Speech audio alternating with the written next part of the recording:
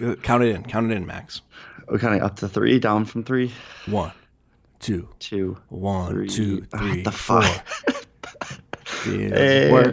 Feels working. I feel out of practice. Well, I don't think we normally do a song, so you're definitely out of practice. Oh, yeah, I forgot. That's a new start. I got this new mic technique here. So I got rid of my boom arm because it was just unwieldy and like looming over me all day to use like once a week. So I've got just this little stand right here with the mic on the stand. But it's important to talk right into the mic, right? So right. I've got this. I got my standing desk and I've jacked it up real high, so it's like basically up under my armpits, so I can lean on it. But the mic is right at mouth level. Then it feels pretty great. Yeah, you look. Do I sound incredible? You sound pretty professional. You sound good. I look good. Crisp. Sound good. It's gonna be a good episode. Yeah, it is. Hopefully, we have things to talk about. We don't. Yeah. Well, no, we do. You're on a new farm. You're working and stuff. Yeah. Things. Do you have anything to check in? Any checking around? Checking around. Well, we have this new product, in progress at the ready, where we're gonna make like a deck of cards with a bunch of check-in questions. So I have this spreadsheet with 115 different check-in questions. So if you give me a random number between 1 and 115, we can just grab one of those. Give me 78. 78. Did you make these questions, or is this kind of a group? No, it was my other colleagues. I've been pushing on this one. I haven't really done anything. Gotcha. All right, hold on. It's lagging. 78. Oh, so appropriate for what we're doing here. What makes a job satisfying?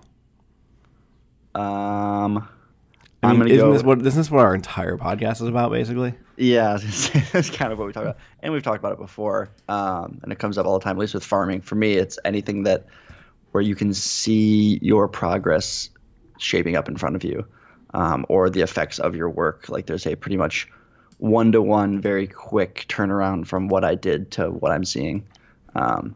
Is what I would say for what makes, at least what farming for me, satisfying. Yep. All right.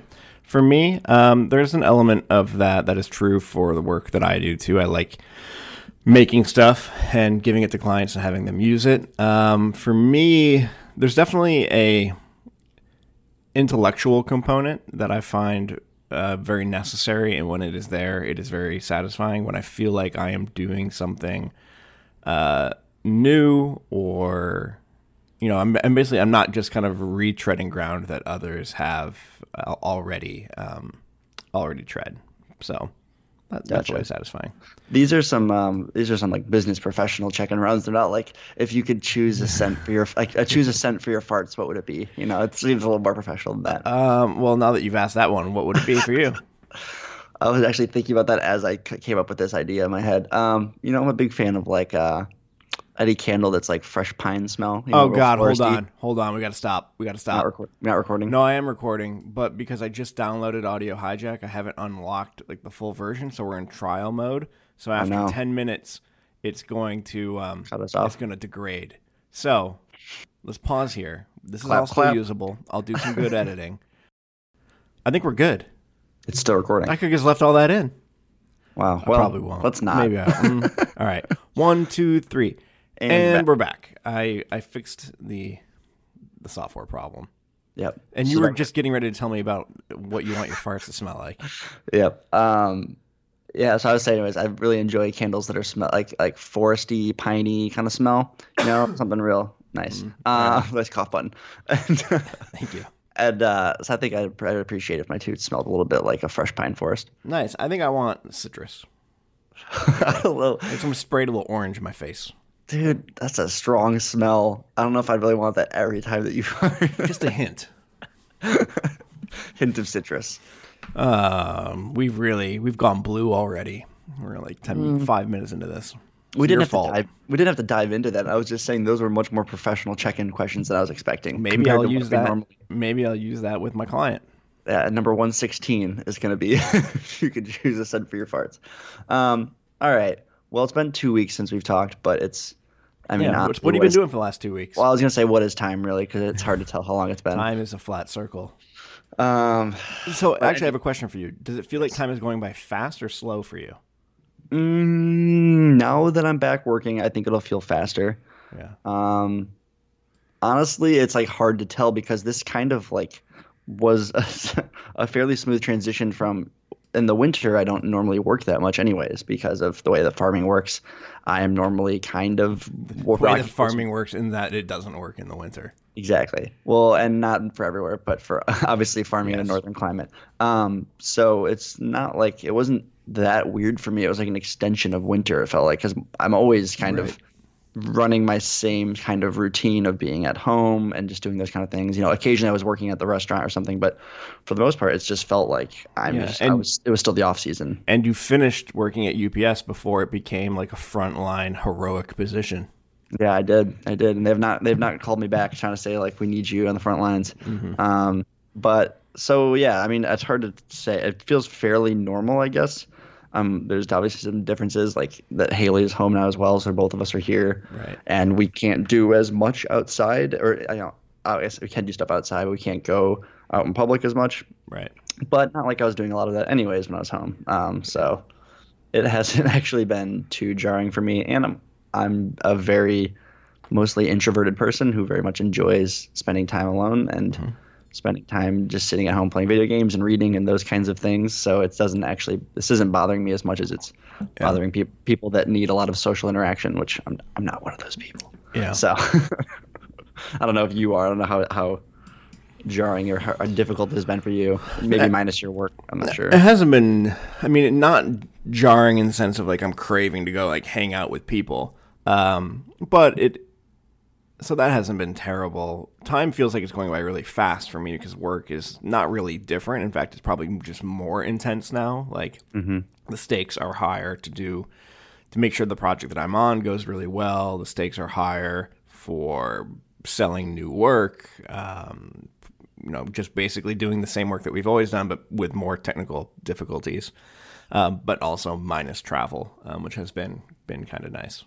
Do you feel like you're almost working more too because you talk about working from home and you've done it before, but is there almost less separation now that it's like I'm essentially can't do anything else other than obviously like, read and all these other things, but is it hard not to just spend time doing work? Sometimes I think I've instituted some new routines that is helping me kind of separate work time from just life time. Yeah. I think that is going well. I think there is an element of not being able to turn my brain off when it comes to work stuff, even if I am just like playing a video game or reading or something. Yeah. And I think partially that's just the high stress environment that we're in right now. And partially is that I'm doing all of my work and like all of my leisure in the same area. So part of my brain is having trouble turning off. Gotcha. What are those boundaries if you can, or anything that you've done to kind of make this go easier on yourself? So, I mean, I've really tried to lock in my routines around like waking up and like what I do in the morning. So specifically, one of the things I've been going for a work from home commute. So at 8:30, I leave my apartment and I go for like a 25-minute walk just in the neighborhood. And then when I come back into the apartment, I'm in work mode and I'm heads down focused on work. And then at the end of the day, I'll either go for another work from home commute, doing the exact same loop again. And then when I come back, I'm now done with work. Or what I've been doing is just working out like right at the end of the day. And once I step into my workout, that's the end of the workday. Gotcha. Fairly successful? Yeah, it's been going all right. Yeah, for the most part.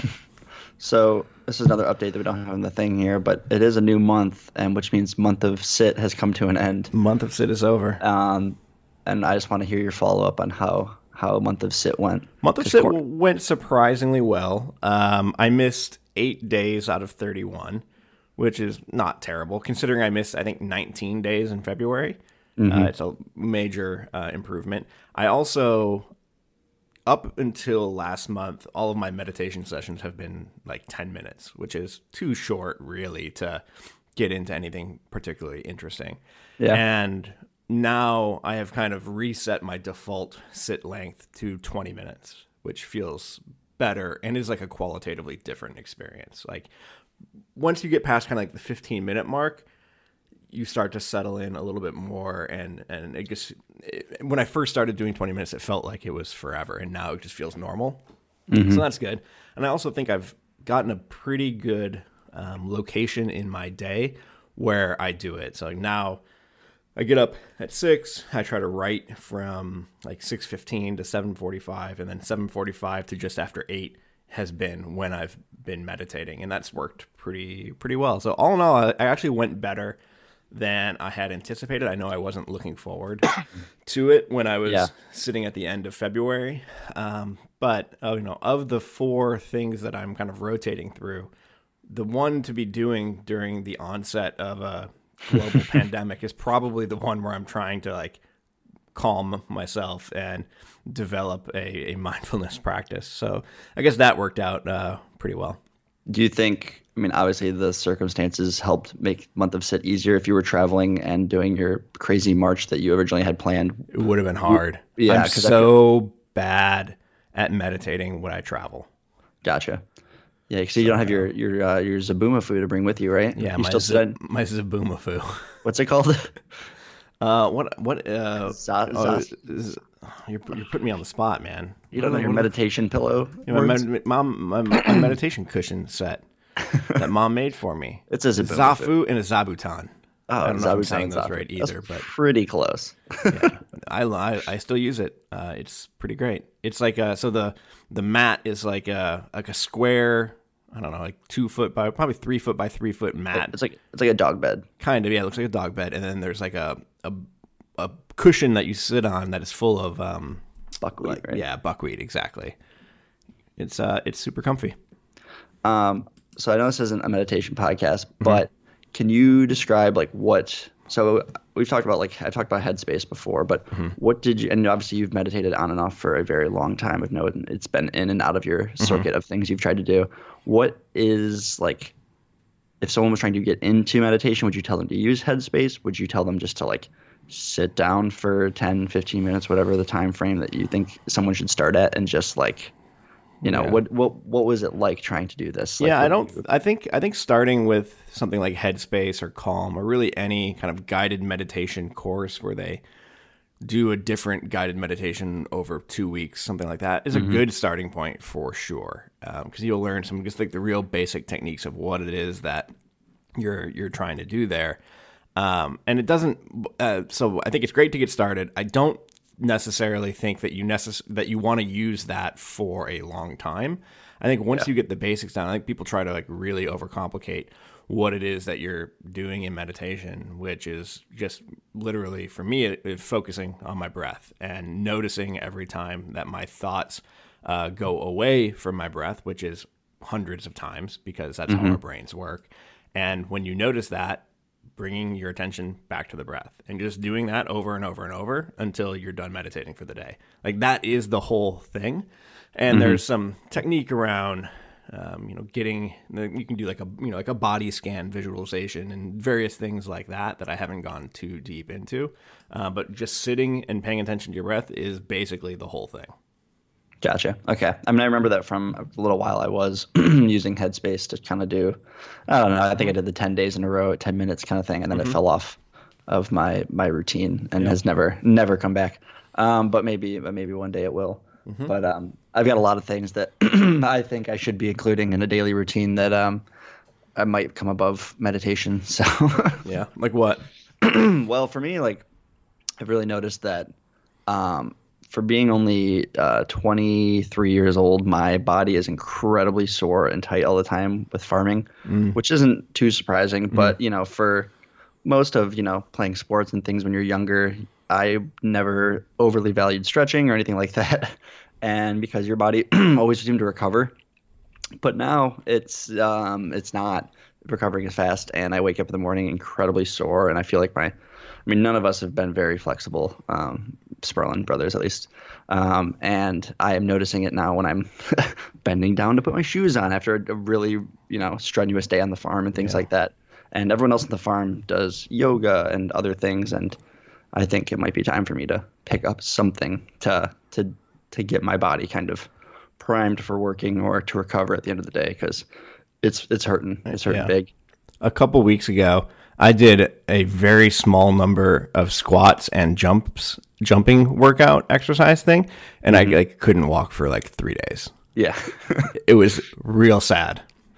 Yeah. So, I mean, it's just, and the other thing with farming too is you're always in just like a weird position that it's never a muscle group that you necessarily would focus on if one was to work out. Not that I am working out, but so we'll see. I that's a very real one that I do actually need to work in fitting into my day somewhere because I think if I continue at this rate of not being proactive about it, by the time I'm hopefully still farming at 35, I'm going to find myself. The ancient age of 35. Well, for me, that's over 10 years from now, and if I'm continuing to do this hard work. Sometimes I forget how young you are. I know, because I come off as so wise. So wise. So anyways, that's an important one that I think, maybe I need to work on some type of schedule. Maybe not. I don't think I have right now 4 things that I've identified like you have, but just I need to find an actual pattern or routine to maybe picking a month to just like try and do yoga or stretching or something every day because it's not good. If I remember correctly, don't you have a yearly theme of trying new things? I do, and this will fit in there. Do you have any other new, like, so we checked in on my kind of yearly theme. Anything for you? Has the quarantine put a hamper on your trying of new things? I was just thinking about this actually. So this will come up more when we talk about the farm and the farm I'm at now. But I think this past week I've noticed myself doing a lot more new things in terms of like farming practices, actually, which is a thing I was interested in. But there's a world of machinery and things and tools you use when you try to be a small scale farmer that we didn't use at the farm here at Gibbet originally, but over at Gaining Ground they do. So for example, that would be something like there's a tractor called a BCS tractor, which is actually a walk behind. You're not riding anything, but it's like a beefed up rototiller that you can swap parts out of. So, you can put an attachment on the back of it that is like a rototiller and will till the bed. You can attach a thing to the front of it that has like a mower attachment. You can do all these different, anything you could put on the back of a tractor. There's a mini version that can attach to this walk behind tractor. So they're great for smaller farms. Their width is 30 inches, which is like the common bed width. It does just look like a really intense rototiller. Yeah, got big old wheels on it. Yeah, they're quite heavy, but they have an incredible amount of versatility, and they're way more accessible than maybe buying a tractor for your farm. It kind of looks like somebody tore the back off of like a motorcycle or like a 4-wheeler. Yeah. I mean, it is basically a big motor with a drive shaft in the middle, 2 huge handlebars that come up off the back, and then you attach different things to the bottom of it. That's neat. So yeah, they're super cool, and I've actually never been on a farm that uses one, but I've known of them for a long time because they are kind of what a lot of people are choosing to buy instead of a big tractor.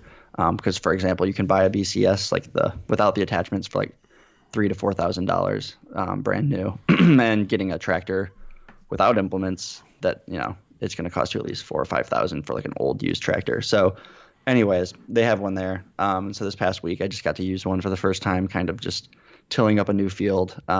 Pretty easy entry level stuff, and but it was nice to finally just like be behind it and get to use it and see what it's like.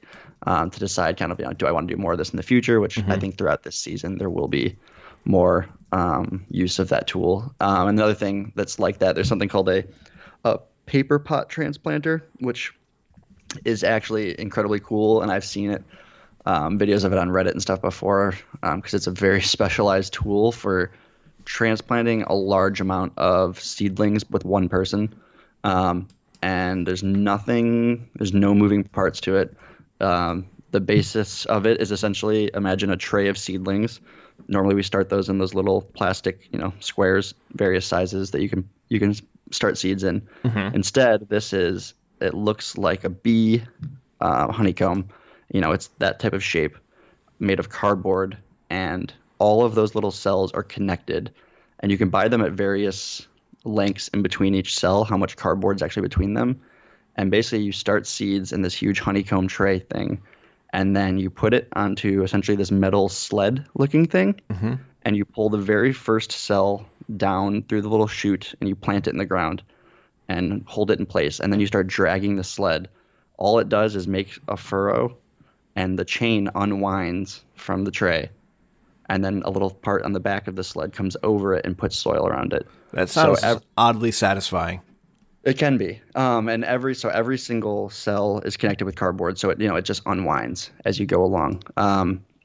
So you can cover, depending on the spacing you got, 80 to 100 feet with this paper pot transplanter. You must save so much time using this. Yeah. So, for example, usually they have 2 people use it at a time on the farm, because what happens is, unless your soil is like perfect, what's going to happen is sometimes you hit a soft spot and it buries the plant.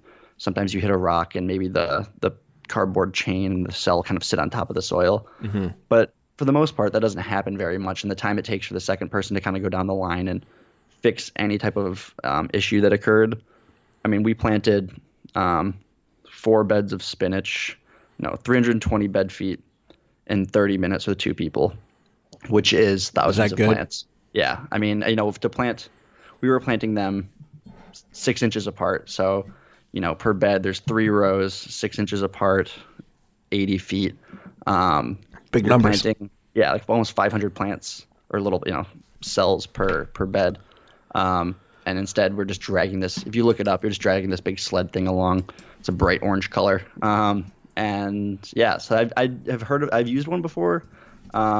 Very rarely. None of the farms I've ever been at used them well, because it takes designing your system kind of around it. But once you start using it, it makes you understand how you could farm a larger plot of land with less people. So those were kind of like 2 little things that popped up this week. There's bunch of other. This was your first week on the new farm, right? Yep.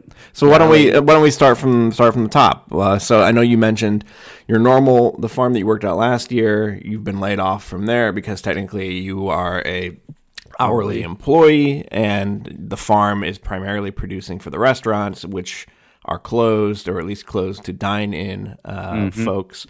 And even though you had a CSA, it was not going to be, it was your first year doing it. It wasn't going to be enough to bring to market all of the stuff that you were going to be growing. So they just laid you off.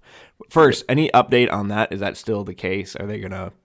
Yeah, so they're still working on trying to figure out what their marketing plan is going to be. So the issue came out, or the statement came out May 4th, I think, is when they'll reassess all restaurant and business reopening. So there's another whole month now, just takeout.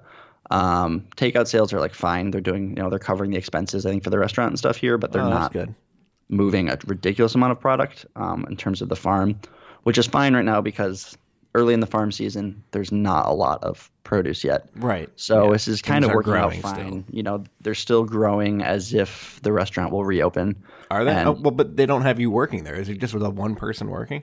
2. There's the farm manager and the assistant farm manager that are both like at a management payment level, so like a salaried employee.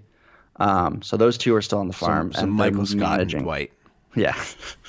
That's assistant to the farm manager. Oh, right. And anyways, those 2 are still managing the farm right now and getting by. They do have a couple, like 2 or 3, like really good volunteers have been coming for years, and they each come just one by themselves. Not all 3 volunteers show up on the same day. Mm-hmm. So they're getting things done for now. I don't think I'm sure it'll hit them a little bit harder once they start planting things out in the field, like transplanting and those bigger tasks where it helps to have 4 sets of hands, 5 sets of hands. Right now, it's a lot of the prep work that they can get by with 2 people. Right. And hopefully they'll come up with a better plan for what it means for marketing later in the year, and trying to see where the cash flow will be so that they can bring on some other people, whether that's they bring me back or they bring on somebody part-time to start. Hopefully they'll do something along those lines. But I know there's a lot of moving parts. It's a large restaurant group. There's a lot of restaurants, and the farm is just part of the bigger picture. So who knows right now what the status is. They're trying to either up the CSA, or are they going to do a farm store? Or are they going to do maybe a lot of restaurants are doing like meal kit delivery kind of things now, where you actually pick up a kit for cooking at your own home. Mm-hmm. Or could we do an add-on to when people come do takeout? They could also order from a little produce menu and get a box of our veggies that comes, when you pick up your food at the same time, we'll drop a box of. That's a good idea. Whatever's in season, like a mini CSA almost. Because going to the grocery store sucks. Yes, it really does. And people are looking for a way to do it where they're not going to run into people or be on top of people, or they know that only maybe one set of hands has touched it versus, Right. from the stock room to the shelf to other customers grabbing it and putting it back. So there's a lot of room for that, and we can talk more about. I think that's a good topic actually for the future of like how is this affecting small farms or just local agriculture in general, because I think there's actually a lot of potential for this to be good. And it has been for some of the farms around here are doing way more in sales than they've ever done before, which is awesome when you can do straight direct retail sales to customers instead of wholesale or other options. So anyways, the farm here is still operating, still kind of going as normal, just with less people. Right. So who knows? There might be a chance to come back here later in the year when things have kind of got, hopefully, some semblance of normality. So, but this past week, and this is what happened was, I got hired by Gaining Ground. It's a nonprofit farm that is run by the boyfriend of my farm manager here at Gibbet. Know him fairly well. I've seen the farm before. I went and visited, did some events there last year. Much bigger, right? 3 times. So it doesn't sound bigger when you say 3 acres versus 1 acre, but it's utilizing every inch of 3 acres. It's got, we have 2 tiny little hoop houses here at Gibbet. This other Gaining Ground has 4 giant hoop houses. So we're talking 30 feet wide, 100 feet long, essentially. Huge, like Gothic tunnel style, like very tall. So they have 4 of those. They have 10 caterpillar tunnels, what they're called, which is essentially like a half, they call it a Quonset shape, a Quonset hut, or like a half rounded hoop house that you put plastic on in the spring, leave it on through the summer and fall, take it off in the winter. It gets the name caterpillar because the way you tie it down with these basically giant cords go over the top to secure it for wind, kind of makes it look like a caterpillar. So they have 10 of those, which increases your indoor growing space where you can start, right now inside one of those caterpillar tunnels, they already have peas in the ground. Ooh, my dog's barking. And they have, carrots in there. So it warms the soil. Same idea as a hoop house, just less permanent. So they have 10 of those. So their indoor growing space alone is incredible, which makes a huge difference in terms of being able to hire people earlier, being able to have produce earlier, things like that. And then the rest of the farm, just a normal, probably 2.5 acres or so, 2.25 acres of field space. And we can really get into the nitty gritty of this farm in the future because it's hands down the most organized and efficient farm I've ever worked at in terms of Really? They've been around for a long time, and Doug, the farm manager, is very detail oriented in the way that you would love the way he's designed his system for planning field blocks. And every block of the field around the farm is divisible by 3 in some sense. So everything gets planted in sets of 3s. So whether that's be every week you plant 9 beds worth of salad greens, or some things get grouped together in 3s, like 1 bed of kohlrabi, 1 bed of fennel, and 1 bed of bok choy. When you plant bok choy, you're planting those other 2 things as well. And so everything is very lean and systematized, and it all makes a lot of sense. That's cool. So that's really and where cool. do they sell their produce? Right. So they are a nonprofit. All of their produce goes to 14 area food kitchens, homeless shelters, gleaners, those kind of things. So they basically have 4 or 3 distribution days where they come and pick up, and these people just get whatever they brought in from the field. So they try to give them an idea of what it'll be, but they've been doing this for a long time, so they've really honed in. Like this year, only growing red tomatoes because people are not, they're not into orange tomatoes. They're coming to these, whether they're distributing them to families or whether, the chefs don't mind using them at some of the kitchens. But so that's the whole business model is all this stuff is going to essentially people in need.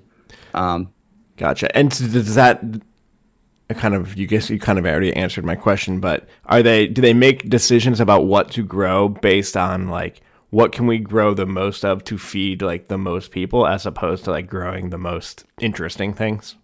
Yeah. So there's there is a wide variety still of stuff, but they have every year they back and kind of hone in on the things they want a lot of, like a lot of salad greens, a lot of carrots. They're actually not super into like all obviously the funky potatoes. They just want normal potatoes. They only winter squash they grow is butternut, the most common one. They want lots of cucumbers. They want lots of peppers, things like that. Lots of cabbage, broccoli, like the staples, which makes it easier for field planning and farm. Right. It's easier to plan your farm when you're not growing. Some of these farms have been at 200 varieties of crops. Right. I mean, it's very different from what you were doing before in the sense that you were growing for a kind of, upscale restaurant with chefs who I'm sure want, interesting ingredients. Mm-hmm. Yeah, like we're not going to be growing any ground cherries at Gaining Ground. They're right. a super inefficient thing to pick. Was that the thing that I ate? What did that taste like? It was really weird. It's like pineapple-y. It's that little gold thing inside of a husk. Yeah. And it's like a sweet tart. Yeah, it's weird. I don't know how to describe the flavor. So the other thing too is the reason that Gaining Ground was able to hire me is that they are a nonprofit that has a farm crew, but usually has about 3,000 volunteers a year. Wow. So they usually have volunteer groups. They have volunteer groups Tuesday through Saturday. They usually will have morning groups, afternoon groups. People volunteer usually for their shifts are never longer than 3 hours.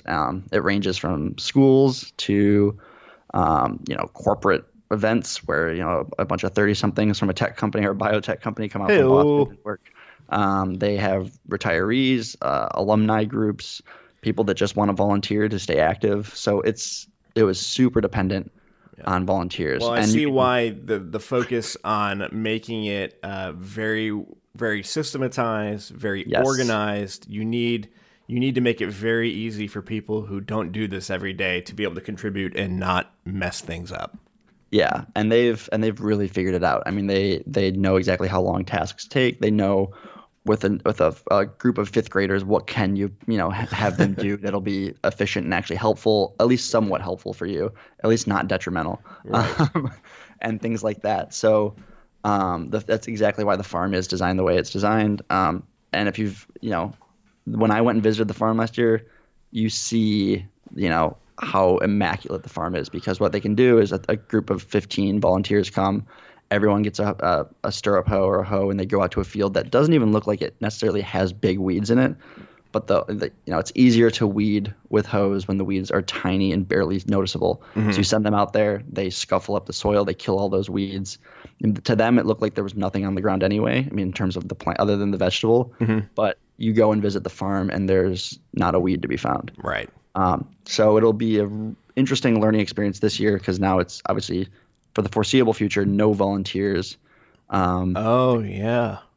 can't bring on any volunteers. They decided it's not worth it, especially since two of their main volunteer groups are sometimes the most vulnerable in terms of retirees and older volunteers, and then also younger kids. Obviously, from statistically, death rate's not super high with younger kids, but there's no point in risking having them come to this farm to volunteer at a farm. So what that meant is they have a board of directors, and they're all donor-based. They're in the town of Concord, which is a nice and fairly wealthy area. And they've been around for such a long time that they do have a really good backing. So they were able to hire on me, which was awesome, earlier than normal, that they'd bring somebody on. So right now the crew is 6 people full-time for 3 acres, which is still pretty understaffed, kind of. I think there's potential that it might get up to maybe 8 people in the summer. They're trying to get grants through, the huge stimulus package. Part of it was set aside for agriculture, things like that. So there will hopefully be some other people coming on, but I'm kind of excited to see how much can you get done. You go from going from a 3,000 volunteer based operation to 6 farmers to 8 farmers who know what they're doing. Yeah, so you're pretty experienced. It's not like you don't know what's going on. So you're probably, I would imagine, much more effective than a bunch of volunteers. Exactly. And the other thing about this farm is, we were on Friday while we were working, we were going around and saying, trying to figure out how much experience we had as a farm crew, because everyone's been farming a while on this crew. And normally what happens is the farm manager's experienced, the assistant farm manager is fairly experienced, Everyone else has maybe 1 year out of their belt, maybe 2 years if you're lucky. I mean, the farm I managed back in Grand Rapids, Groundswell, I would say our collective, experience per person was like a year and a half of experience, maybe. Right. And that was, me and Steve carrying most of the weight, and we didn't even have that much experience. So we did the math here at the farm, and per person, for 6 people, we had 42 years of experience. Dang. 7 years per person, pretty much. I'm actually bringing down the average with my 4.5. Right. But yeah, so I mean, it's an incredibly experienced crew. So are you the youngest one on the crew? Yep. Yeah, everyone is. I think the age group is mostly 30 to 35. Okay. But yeah, so super experienced farm crew, which is awesome. I mean, everyone knows what they're doing.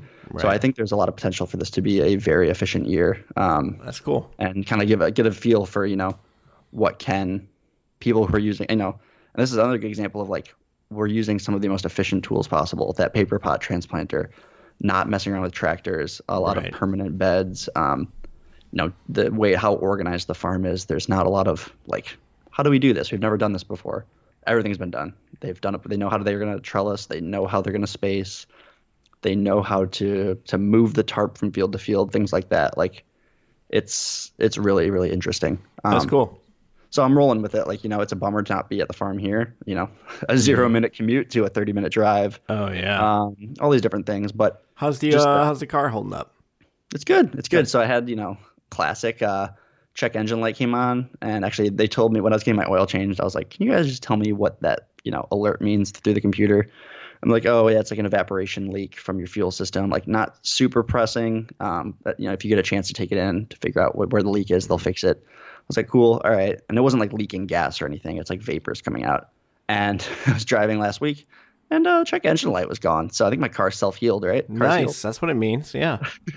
I told Taylor, I'm like, oh, so the check engine light's off. So my car fixed itself, which is sweet. Didn't realize a 2009 Ford Escape could do that, but that's that new biotechnology they have where they self-heal. Yep. So the car's kicking. It's good. I actually really enjoy a commute a little bit. Podcast time. Dude, it's podcast time. It's nice to like, I don't know, just like have 30 minutes of just sitting in the car. Well, especially now that you don't get any time alone. Well, when you guys were too. working, Haley's working from home. Haley is great. Emily is great. All of our significant others are great. But sometimes it's nice to have some alone time. I think everyone would agree with that. So I think there'll be plenty to talk about in terms of farming this year. Good. So many interesting systems that they're using there.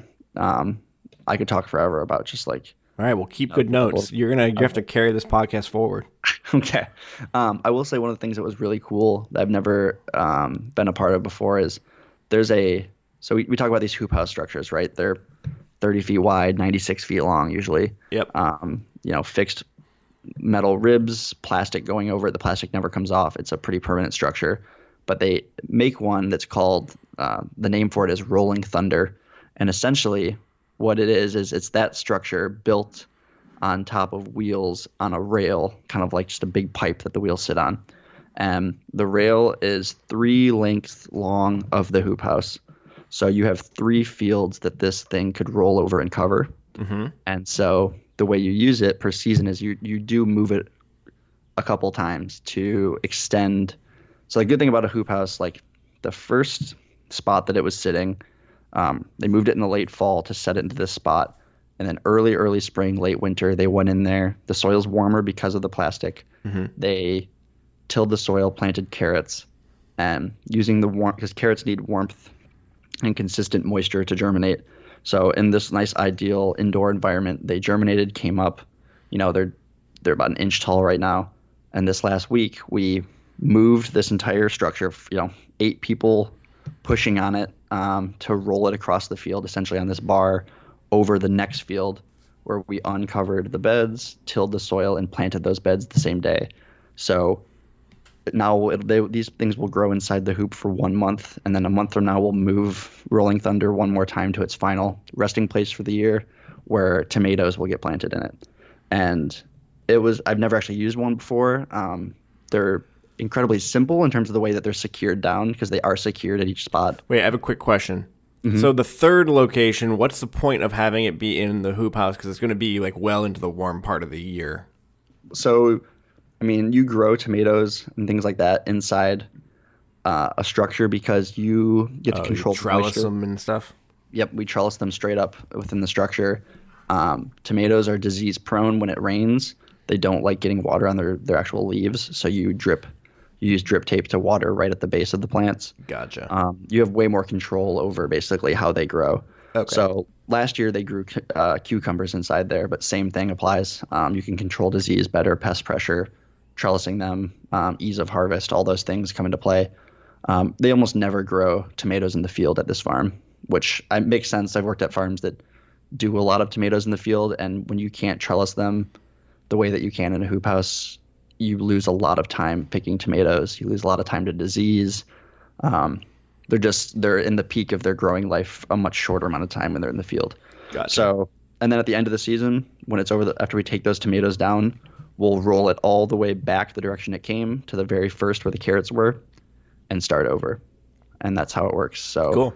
then in the fall they'll plant something in there, and so they only have one of those, but it's cool to see how the mobility of a hoop house and how that can help extend essentially your growing capabilities.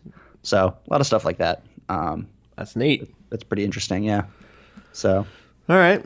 Cool. Well, I'm glad the farming stuff is happening. yeah, me too. It was A little it was touch and getting go there tough. for a bit.